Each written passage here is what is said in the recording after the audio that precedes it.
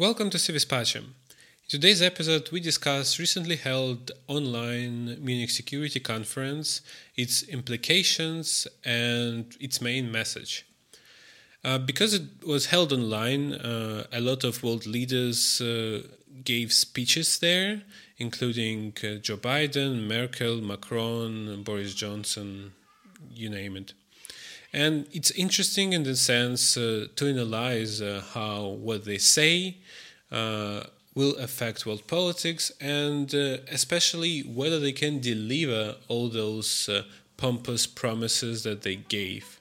So, as always, enjoy the episode, subscribe to our channels, or reach us if you like.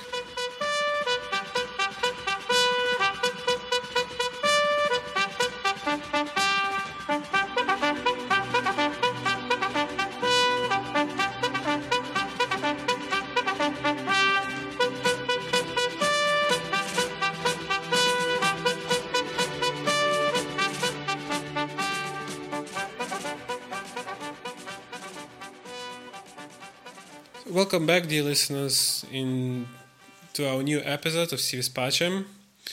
Hello again. And in today's episode, we are going to discuss Munich Security Conference, just maybe the main message, and then let's talk a little bit about how they're going to implement, or whether they're going to implement all those things said at all. Yeah, I guess let's just jump straight into the topic. The conference, Munich Security Conference, was different this year because of the pandemic, of course. It was virtual, and not too many people attended, to be honest. Yeah, I mean, not too many people, but they were all very senior, which is I guess never happened before, like the first time American president addressed Munich Security Conference. I mean, for me, I watched the whole thing and I got the impression that all addresses were a little bit more informal. And they definitely had this transatlantic vibe, so to speak. They were very, for example, anti-Russian, they just were not really. They didn't really address the world. They mainly addressed, the West. Which is a little bit strange because they probably know. I mean, of course, they know that everyone kind of watches them throughout the world. So in this sense, it was a little bit weird, but in general, like you said, it was weird because we've had basically 4 leaders of major Western countries. They weren't talking to each other; they were more making statements, and I felt like they're reassuring each other of their commitments to the transatlantic relationship, and basically voicing the agendas of all the countries and their intentions. There was no dialogue. There was just, clear statements, what we have to do, what we want to do, and what we are going to do. Yeah, but which I guess was the main point of the conference and the whole idea, Beyond Westlesness, what was the topic of the last security conference. Just this idea that when America is back, transatlantic relationships are back. And, I mean, the whole point, I guess... I mean, the first the first hour was way more, I would say, multilateral and international because they were just mainly UN. Mainly international speakers. But then since Biden, it was very transatlantic and one-sided, and you could see, I guess, they were prepared to have this kind of united and common statement.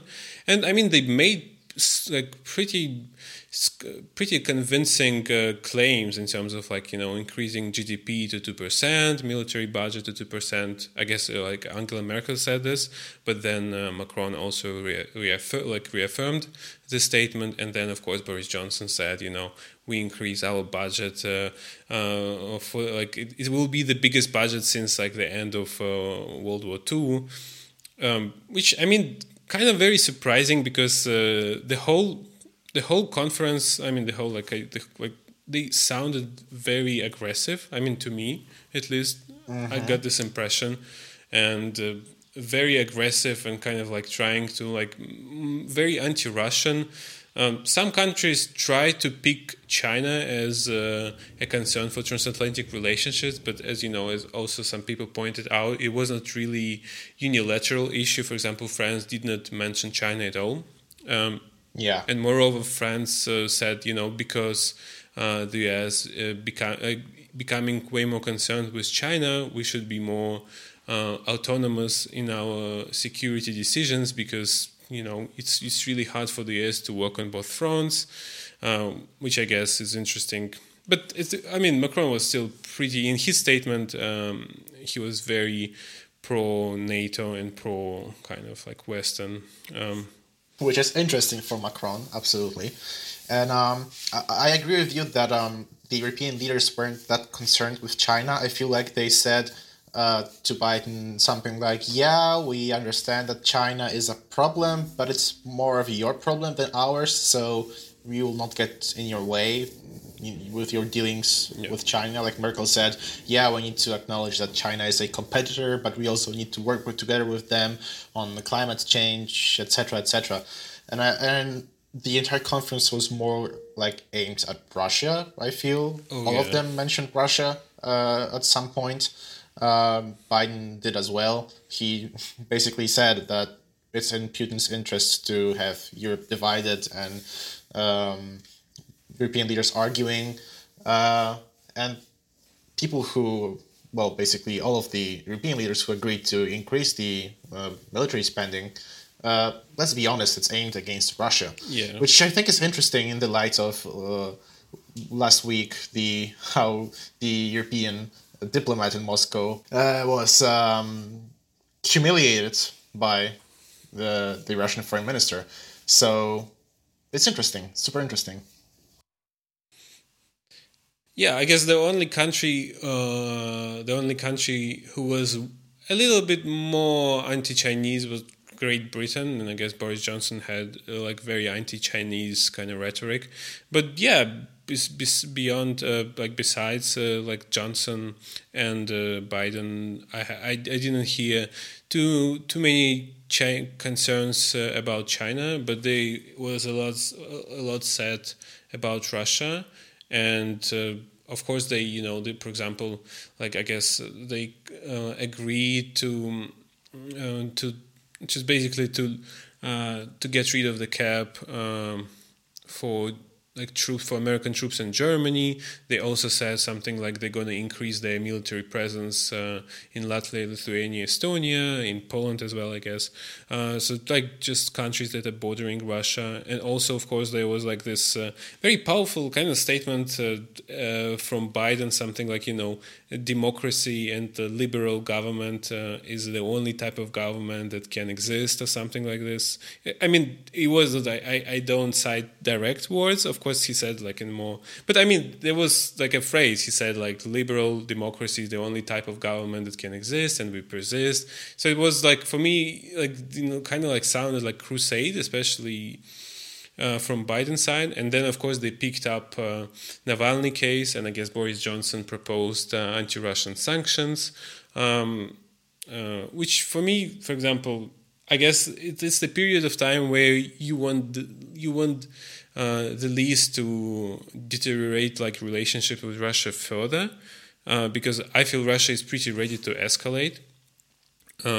So, for example, I would expect some escalation from Russia, not because of Munich Security Conference, but of course we should look for, like we should expect some deeds. But I just feel in general the situation is heating up, and yeah. So how do you feel, Vava? Do you feel they will, let's say, they will manage to deliver those promises and statements? I think this was more of a response to Russia because, like we said last week, Russia had a very belligerent stance against the West, especially against the European Union. They took a very harsh stance against the EU, calling them unreliable and accusing them of human rights violations and corruption and everything. And I'm not sure if they will follow through with those commitments. Maybe it was more of a warning sign for Russia, like saying, hey, we can also take a harsh stance against you, so maybe you should chill and stop being so belligerent because we will respond to such actions. The question is if the authorities in Moscow will, well, what they will think about it. Maybe they will take it for real and they will follow through with some escalation in Ukraine, they could totally sell it like, oh, the West is having this belligerent rhetoric against us. We need to protect ourselves and, beef up our military and help our Russian brothers in the Ukraine. So there is potential for escalation, but I feel it still might be, the tensions might be cooled down, especially considering how Macron is thinking about Russia and how Germany also has business ties with Russia. I'm not sure if it's in everyone's interest to escalate. Yeah, I guess the important thing for Russia that was mentioned during Biden's speech at his commitment to Ukraine, he specifically said something, we commit to not free Ukraine or something, we commit to the freedom of Ukraine, of Ukrainian people. I think also territorial and so integrity, forth. he said something about that, yeah. Yeah, territorial integrity, which I mean basically means that they will probably ramp up like the military assistance to Ukraine.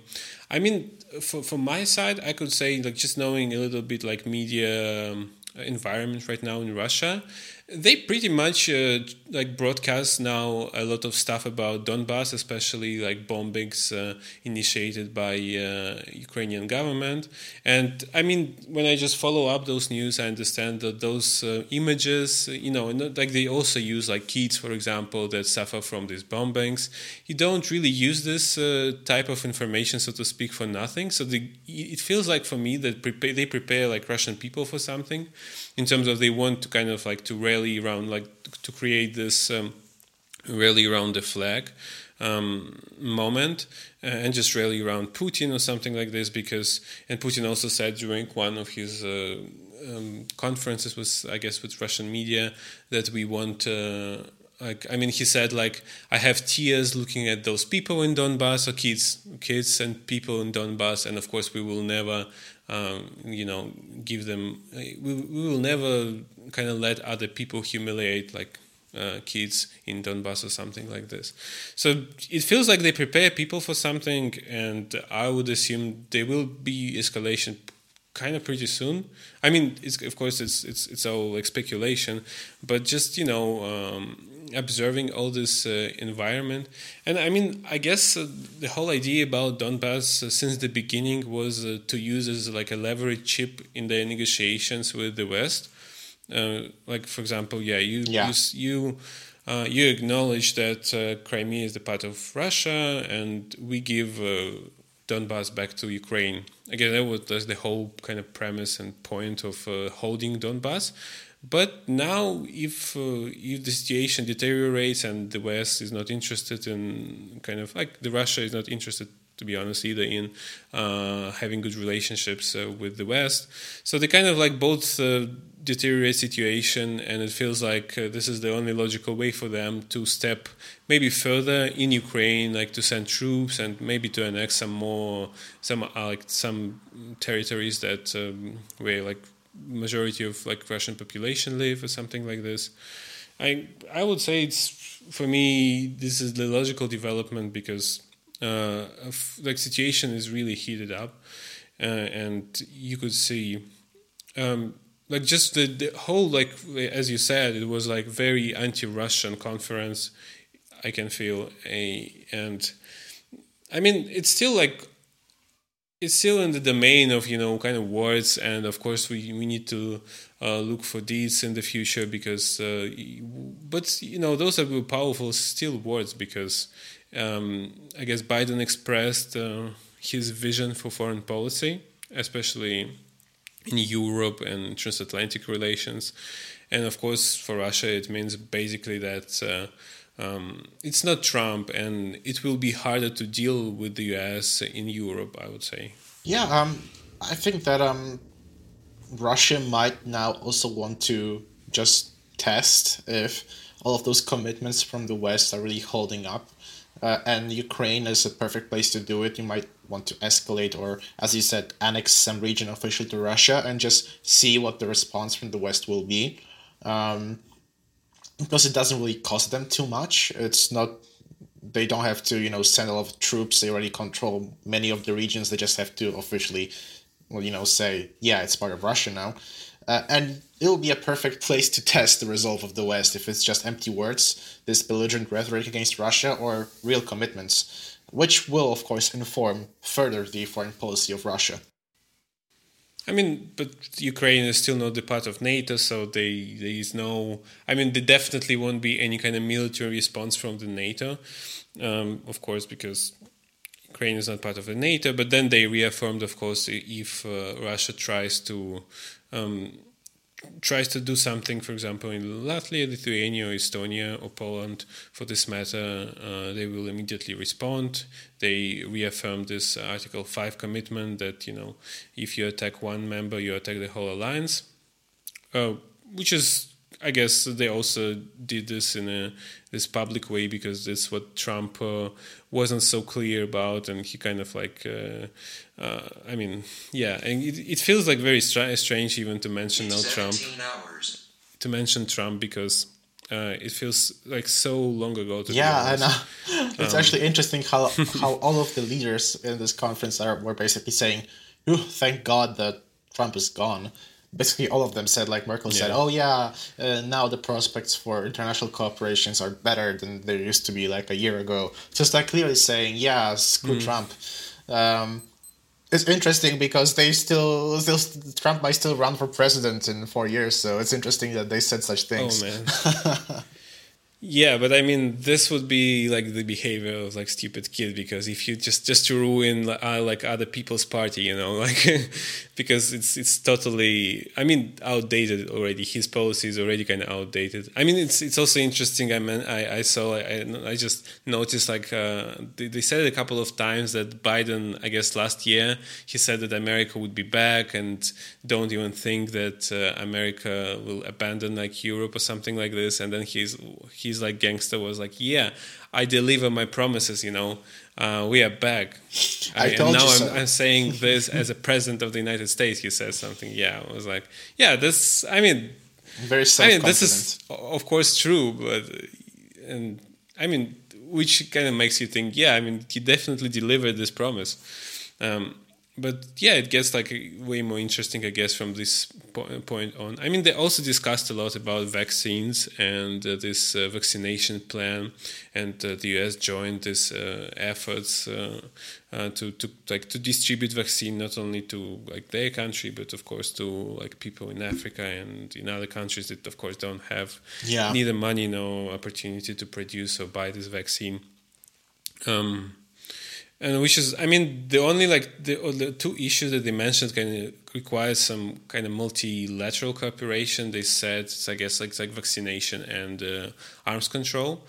Those are two issues that more or less I heard something about, like involving China and climate change. Of course, like three issues. I heard something like in a positive direction towards like Russia, China, and other countries.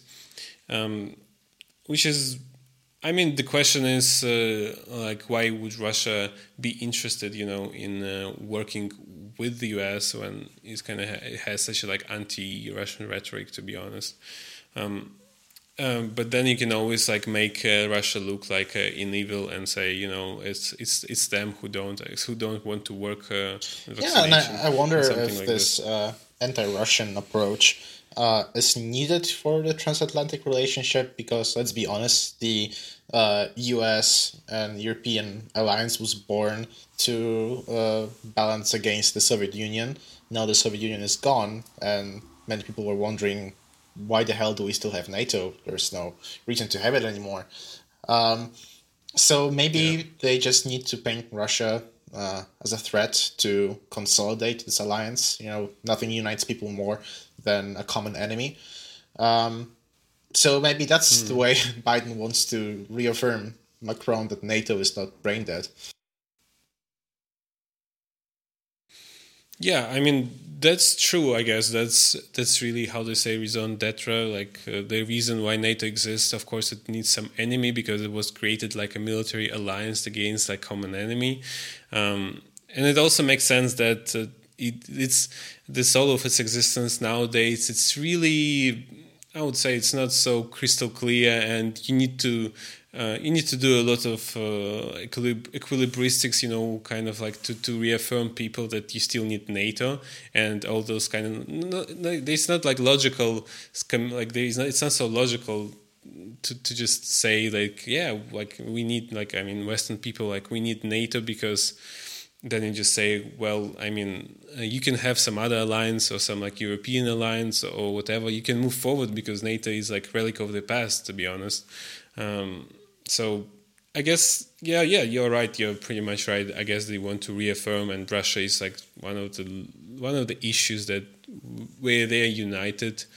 So let's see how it unfolds, I guess. But I don't expect anything positive for the future, especially for the US-Russia relations. Which is interesting for me that Biden took this clearly anti-Russian approach. I guess, as I said, he just wanted to have his European allies more committed to the alliance.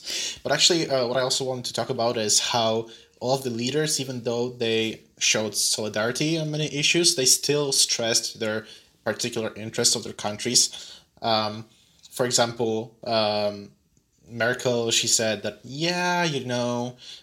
Russia is a threat and China is a competitor, but we need to still work with them on many issues. And Macron also said, we're committed to the transatlantic alliance, but we also should have stronger European commitment to defense so that the US doesn't carry all the burden. So I feel like their leaders from Europe, they still had their stance, they upheld their stances, but toned it down a bit to seem more united with the US. That was my impression. Yeah, I guess you summarized it really nicely, because that was kind of my impression as well. The first part of all, I guess they gave speeches and then they took some questions. Not everyone, but for example Macron. I don't remember about Merkel, but some other people did take questions afterwards. And then in their speech, for example, Macron was very pro NATO, pro anti-Russian, and kind of in this kind of in alignment with the US and Germany. But then when he took questions, people asked him about strategic autonomy, and he was something like, I'm not saying I want to undermine NATO, but we need to be more autonomous because the US is now on both fronts, and it's really hard for US to pay attention to China and Russia, and so we. And for example, in Syria, we or in Nagorno-Karabakh, we as Europeans need to have our own security. Materials, or just to make security policy work for us, so to speak. And this was, I guess we see a divergence of interests, but they were toned down in favor of the common interests, which is, I guess, what diplomacy is all about. Yeah, and also I guess it points to the future in terms of what they're going to actually do, because there was some real suggestions, in real policy proposals, increasing NATO budget, increasing military budget to 2%, then sanctions against Russia, due to Navalny. Then what else? And some other proposals. So there were some clear proposals made, but let's see how they're gonna realize them. Because the realization of those things is the most important, I guess, for politics. It's interesting if this trend that was started after Biden took office, if it will be here to stay. I'm really impressed that the moment that Trump went away, most of the directions that he put the US on regarding foreign policy just instantly evaporated. I wonder if it's possible, if some other president comes after Biden, that they will just, they can change the direction of the US foreign policy, on a whim. I actually think because he was so erratic, and I mean, Yeah. because he was so erratic and so like Trump is Trump, I guess it helped them to just pinpoint that America is back and something like this. Just the contrast was so drastic, to be honest. Like 1 year it's they say like it's Westlesness, another year they say we are united, like kind of like during Cold War or something. Yeah, it's interesting, but it also I guess it's just good discussion whether like NATO should exist at all. Of course, because of course they want to deter Russia, but NATO is not the only way to deter Russia.